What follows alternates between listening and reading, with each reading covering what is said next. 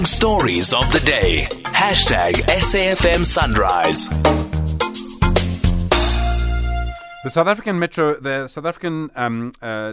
Municipality Workers Union, SAMWU, in the city of Cape Town says that the city has been unfair in dismissing around 100 law enforcement officers.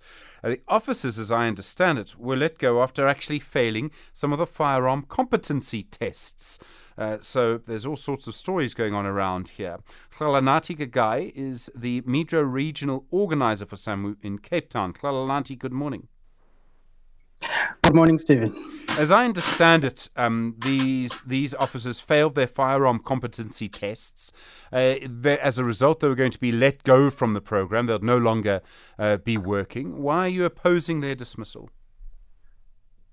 Well, in the first place, Stephen, these officers were subjected to an incapacity process.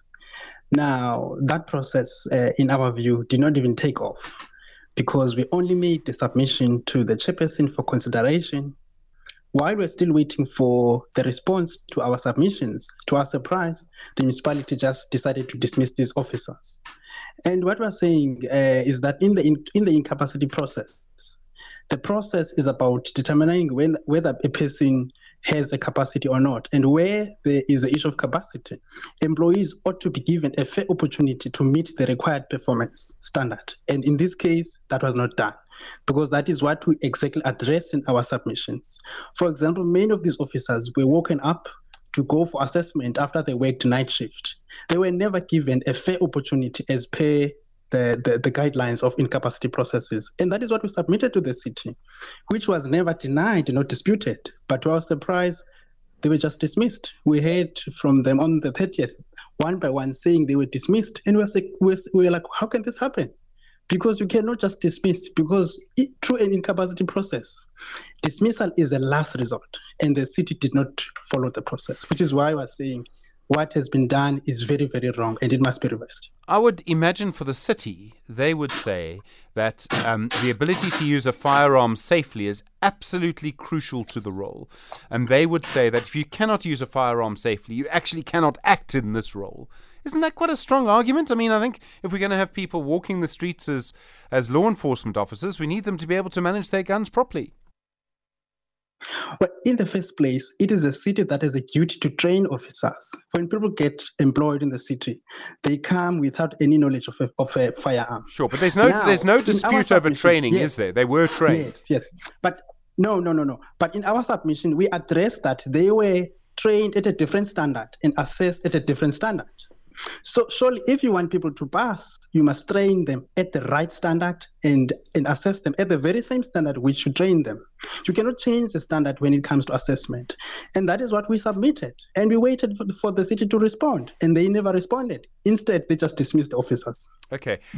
What percentage of people who went through this process, in other words, these 100 officers were dismissed. I presume they were not the only officers that were that started training at that particular time or who work in the program.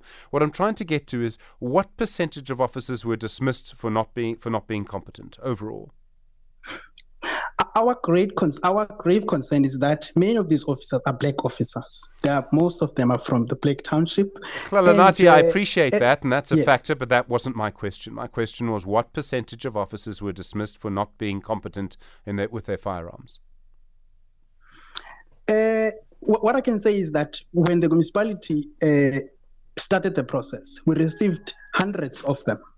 And we know that there are still pending processes, but before us now is the issue that we're facing where the municipality has done this. We know that in the media there's been a news where they are saying they're employing thousands of them, and that's what they are doing. But we are saying in what we're dealing with, we cannot allow this to happen, because where you have a duty to train officers, you must fulfill your duty. And even when you start the incapacity process, you must follow the process to the T, not to what they've done. But you're training people to use firearms. If people fail the test, no one would want them on the streets acting as law enforcement officers. And this is why the percentage is so important. If it turns out that only black women lost out through this process, then we have a problem. If it turns out that 60 or 70% of the people who went through the training failed, then we have a problem. But if it turns out that only 1% of the people who went through the training failed and don't know how to manage their firearms, well, then I don't know if we have a problem. If the city has responded to our submissions, maybe we will not be here today. Because we addressed them and said, you cannot train people at a different standard and assess them at a different standard. That can never be correct. And we submitted to them. We waited for them to reply to us. They never replied to us. Instead, they dismissed. So are you then saying that people can be trained at a different standard and assessed at a different standard? Surely that cannot be correct. But who were the other people that they were trained at a different standard to? Who got better training than them? No, for example, let me make an example. When they would go to the shooting range at the training, they would target they would give a bigger target to shoot. Then who? And then when they go for this assessment, who are the people who got who are the people who had it easier? Is my question. What I'm saying is that the standard that was used for their assessment is different from the standard which they were taken through when they were doing the training.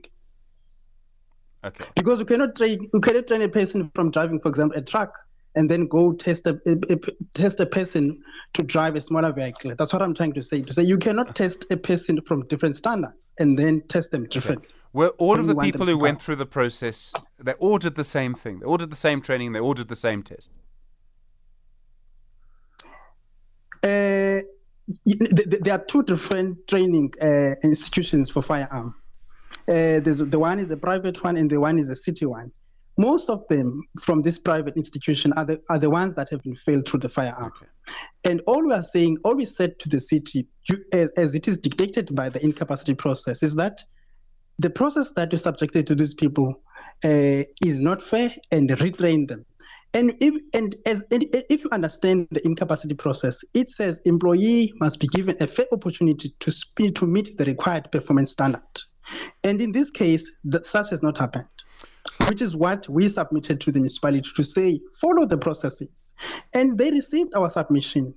They did not say we are wrong. They did not say we do not understand something. Instead, they just dismissed the members. Okay, Hlalanathi, I'm afraid we do have to leave it there. Hlalanathi Gagayi is the Metro Regional Administrator for the South African Municipal Workers Union in the city of Cape Town.